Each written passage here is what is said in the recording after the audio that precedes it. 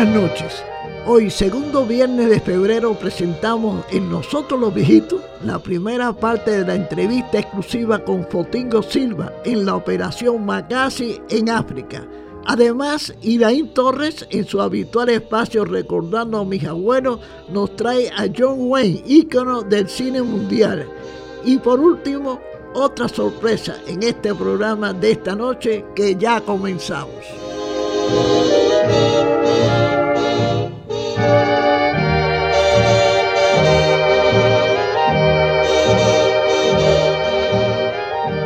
Sí, las gasolineras Sunshine en el sur de la Florida presentan su programación especial Nosotros Los Viejitos. Repitiendo la frase de un presidente de los Estados Unidos que dijo: si no mencionamos lo que hicimos, jamás se sabrá quiénes fuimos. Libreto y creación original del Dr. Felipe J. Villaraos para Vida 1080 AM.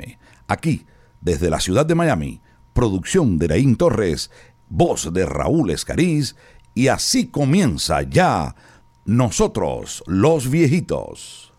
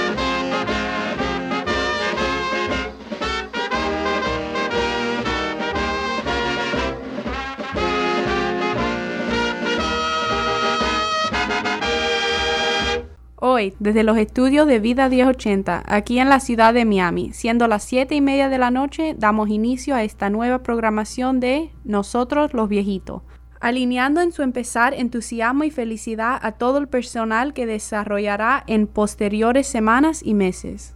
A continuación, Felipe J. Villaraos presenta la parte educacional e histórica de Nosotros Los Viejitos, que da comienzo ya. Es un himno que canta los árboles y el viento. Es un canto de... Gracias por escucharnos. Que no comprendes, es lógico. Hablamos a los cubanos americanos que nacieron en los Estados Unidos después del año de 1959 y que hoy viven en una tierra diferente a las nuestras y que aprendieron de pequeños un nuevo idioma, muy distinto a la de sus padres o abuelos.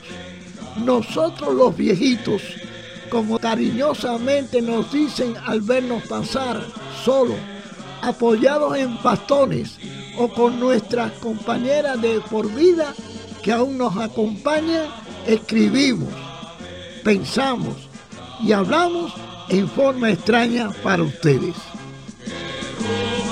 Los fusiles, que el fuego se haga luz,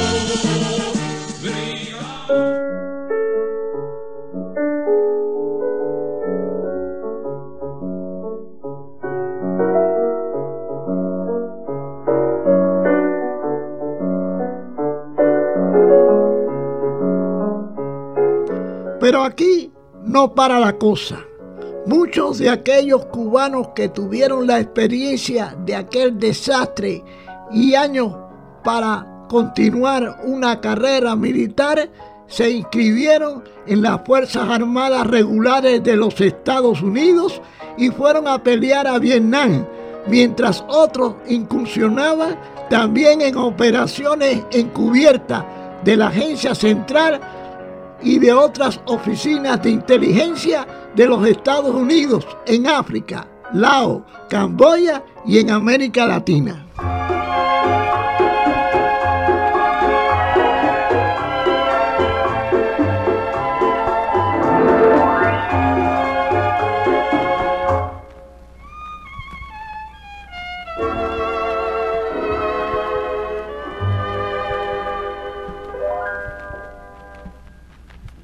Cantar tu belleza, quiero sentir la emoción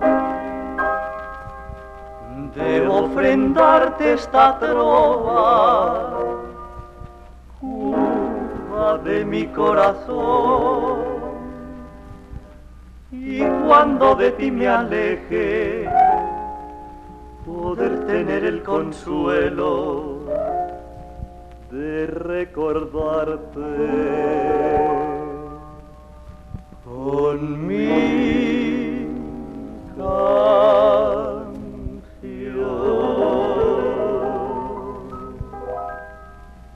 Lánguido palmar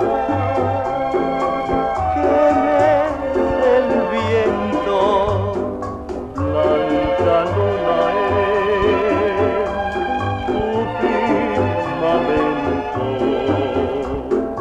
el rumor del mar te acaricia y besando va.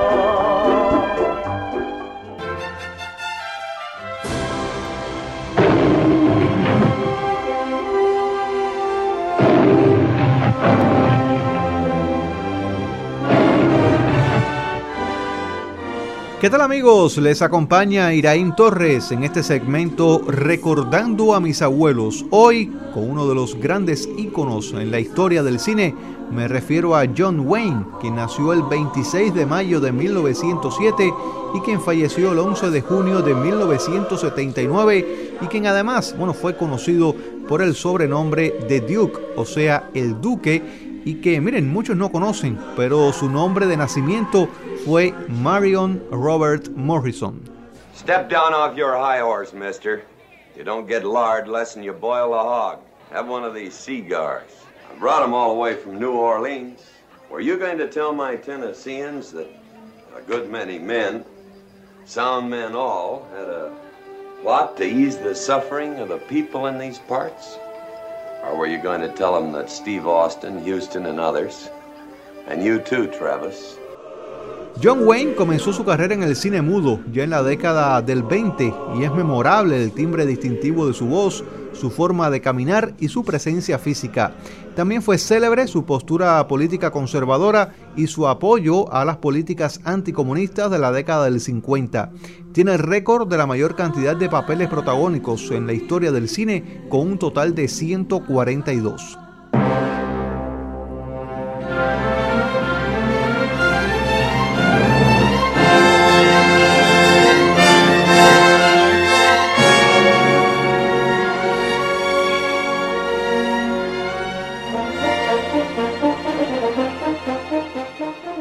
Sus primeros años estuvieron marcados por la pobreza. De hecho, Duke era un estudiante bueno y popular, alto para su edad, y fue un jugador estrella de fútbol americano en la escuela secundaria de Glendale y fue reclutado por la Universidad del Sur de California.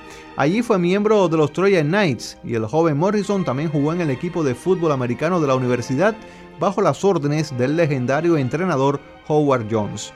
Una lesión sufrida aparentemente mientras nadaba cortó su carrera deportiva y también perdió su beca deportiva, por lo cual no pudo finalizar sus estudios.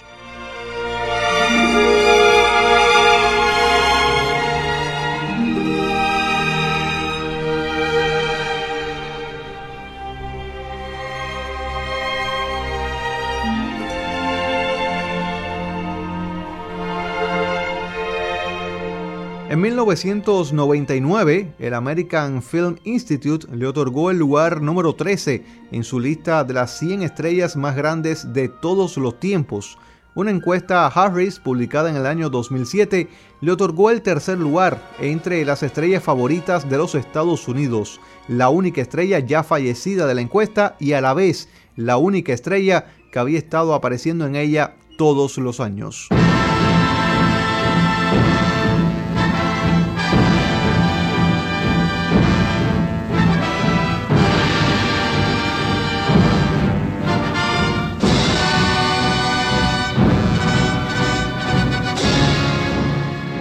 Su imagen ha quedado asociada para muchos con el género del oeste y con las películas de guerra, a pesar de que en realidad trabajó en muchos otros géneros como biografías, comedias románticas, dramas, policíacos y aventuras. Wayne ganó un Oscar al mejor actor por su papel en la película True Grit del año 1969. Otras películas memorables en la carrera de John Wayne, incluye entre ellas The Searchers en el año 1956, también The Quiet Man en 1952, Las alas de las águilas de 1957, Río Bravo en 1959, El Álamo de 1960 y El día más largo de 1962.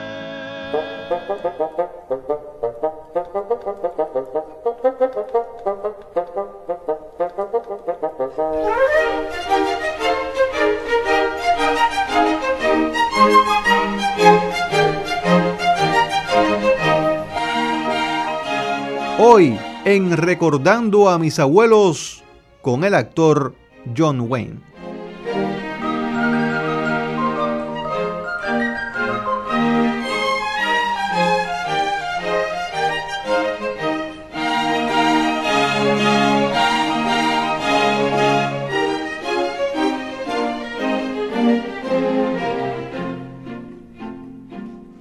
Cuenta Congo, Congo, macana, macana, Congo, cuenta dile. Cuenta Congo, cuenta macana, macana, Congo, cuenta dile. Cuenta Congo, Congo, macana, macana, Congo, cuenta dile. Cuenta Congo, cuenta macana, macana, Congo, cuenta dile. Cuenta Congo. Muy buenas noches.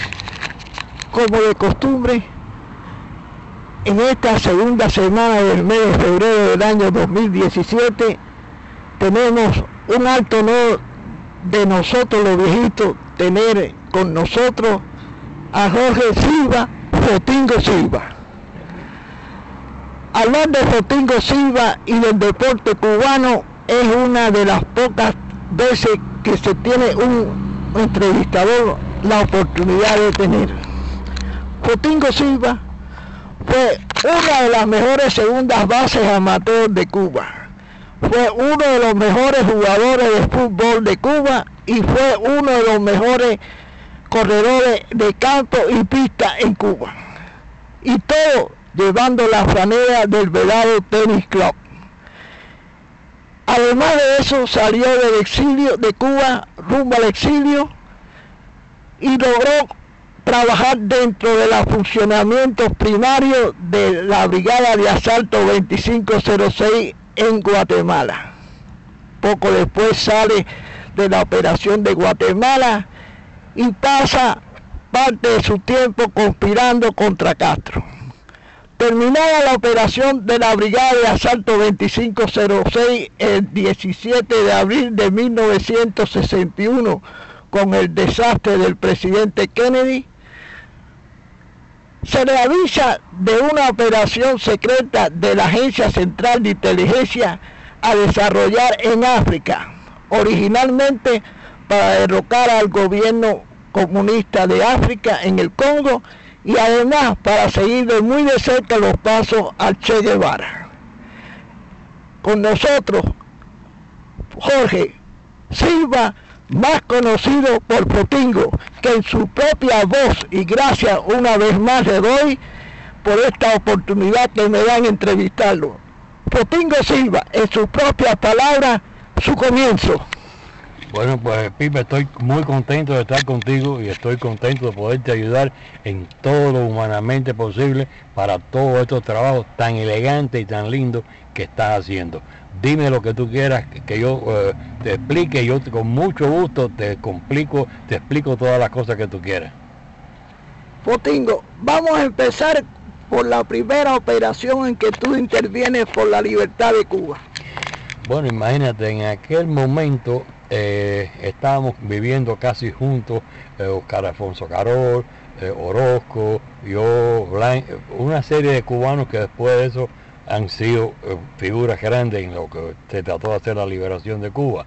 En aquel momento, pues yo estaba muy pegado a Adolfo Mendoza, que ha sido uno de mis mejores amigos, y él se fue para los campamentos a coger un curso de radiooperador.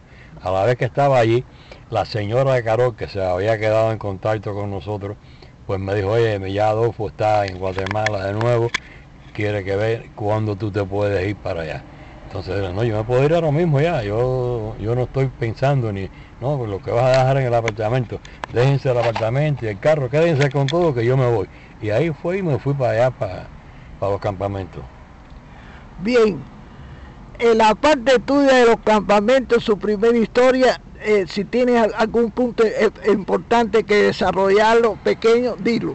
No, yo estaba en el campamento y entonces ya empezaron a llegar la gente, pero no había dónde ponerlo, porque los americanos habían mandado a hacer unos barracas que eran dificilísimos de poner, y había que tener una máquina para clavar unos... ¿Para qué te cuento? Un problema enorme.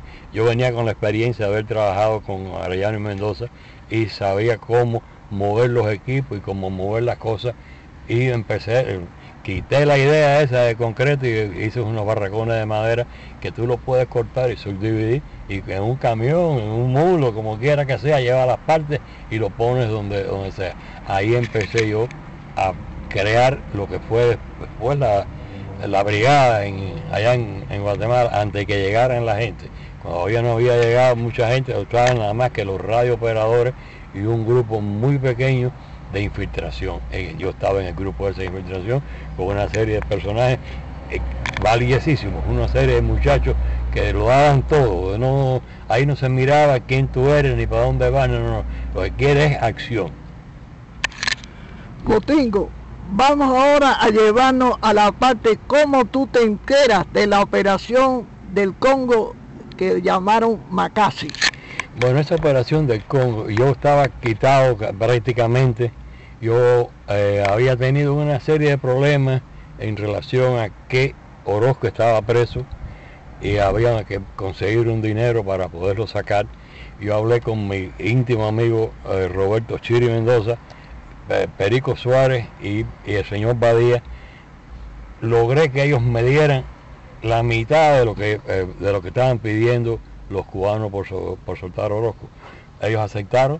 Entonces, cuando ya vino la situación de venir con el dinero, los americanos me dijeron que no, que ellos no iban a...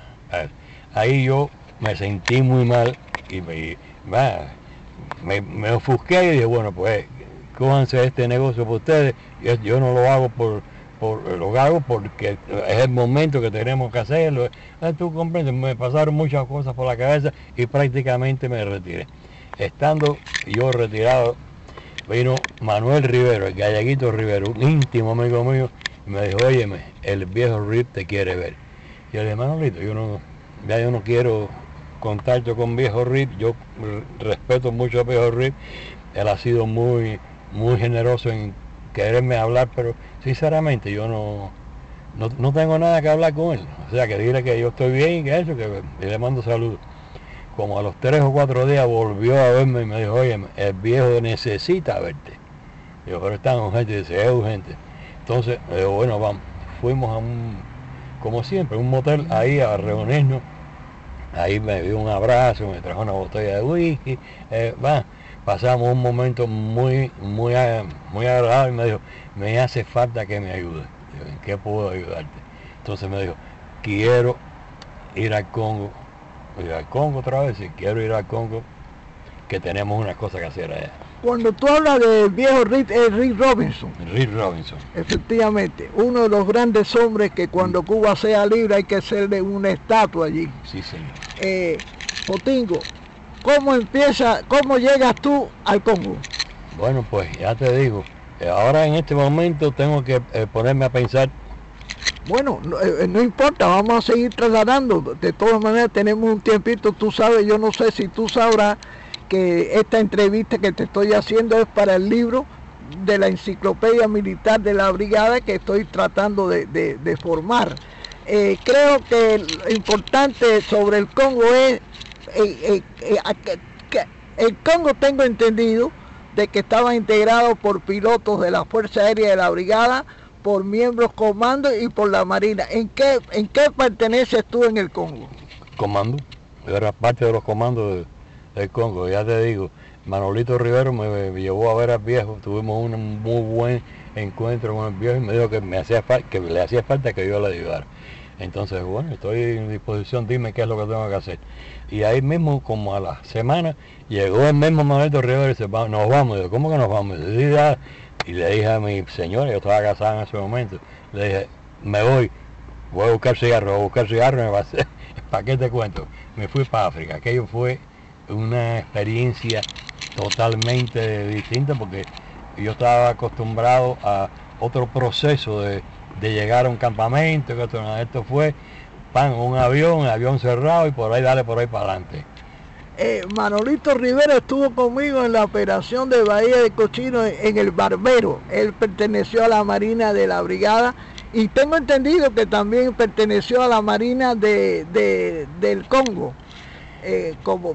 Hay una foto que tengo yo de Manolo Rivera operando un barquito de desembarco en el Congo. Me luce que esa la voy a publicar en el libro. Publícala porque yo guardo unos grandes recuerdos de Manolito Rivera. Es uno de los muchachos más serios y más... ¿A qué te cuento? Fue un gran amigo mío, lo extraño muchísimo, tremendísima persona. Macana Congo, cuéntandile. Cuenta Congo, cuenta macana Congo, cuéntandile. Cuenta Congo, cuenta macana Congo. Nosotros los Viejitos es una presentación de la gasolinera Sunshine del sur del estado de la Florida. ¿Cuál es la opinión de Fran de Varona sobre Nosotros los Viejitos? Bueno, Nosotros los Viejitos es un programa excelentísimo. Yo lo escucho. Mis amigos los escuchan. Les encanta el programa. Los temas que se tratan en tu programa, Felipe Villarauz, son interesantes de Cuba, del mundo, de lo que ocurre en esta nación. Y es muy importante este programa y cada vez tiene más oyentes y cada vez tiene más popularidad. Así que quiero felicitarte a ti y a todos los que colaboran contigo, a tus invitados que traes aquí. Espero que este programa continúe y espero que te den inclusive hasta más tiempo, porque es muy importante lo que haces aquí. Muchísimas gracias. A continuación, para meditar con Raúl Escariz.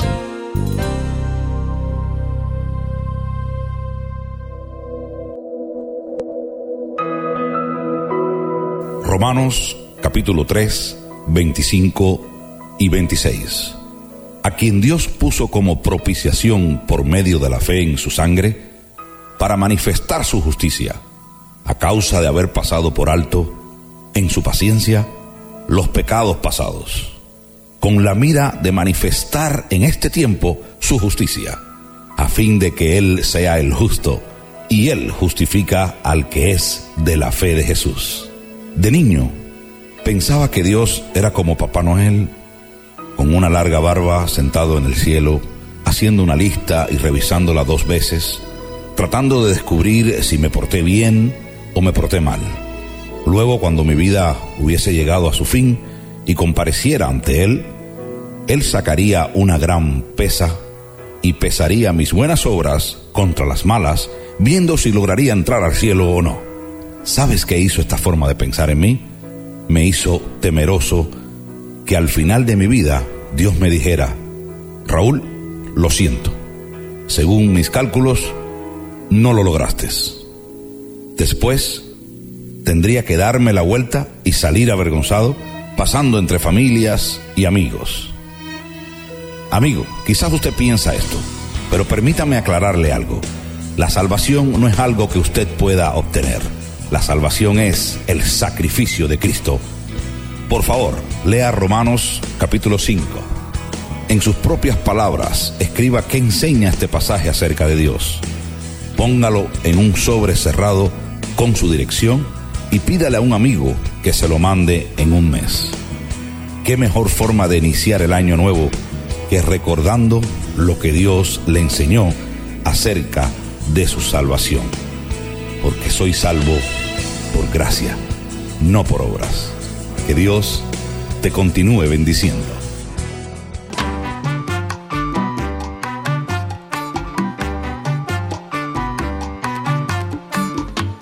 Nosotros los Viejitos es un libreto original del Dr. Felipe J. Villaraus, abogado, escritor, periodista e historiador. Realizado en los estudios de Radio Vida 1080M en Miami. Producción de Iraín Torres. Voces: Raúl Escariz, Iraín Torres, Ingrid Lucía, Andrea Zubik y Felipe J. Villaraus Gallo. Diseño gráfico del CD, Vicente Blanco Capote.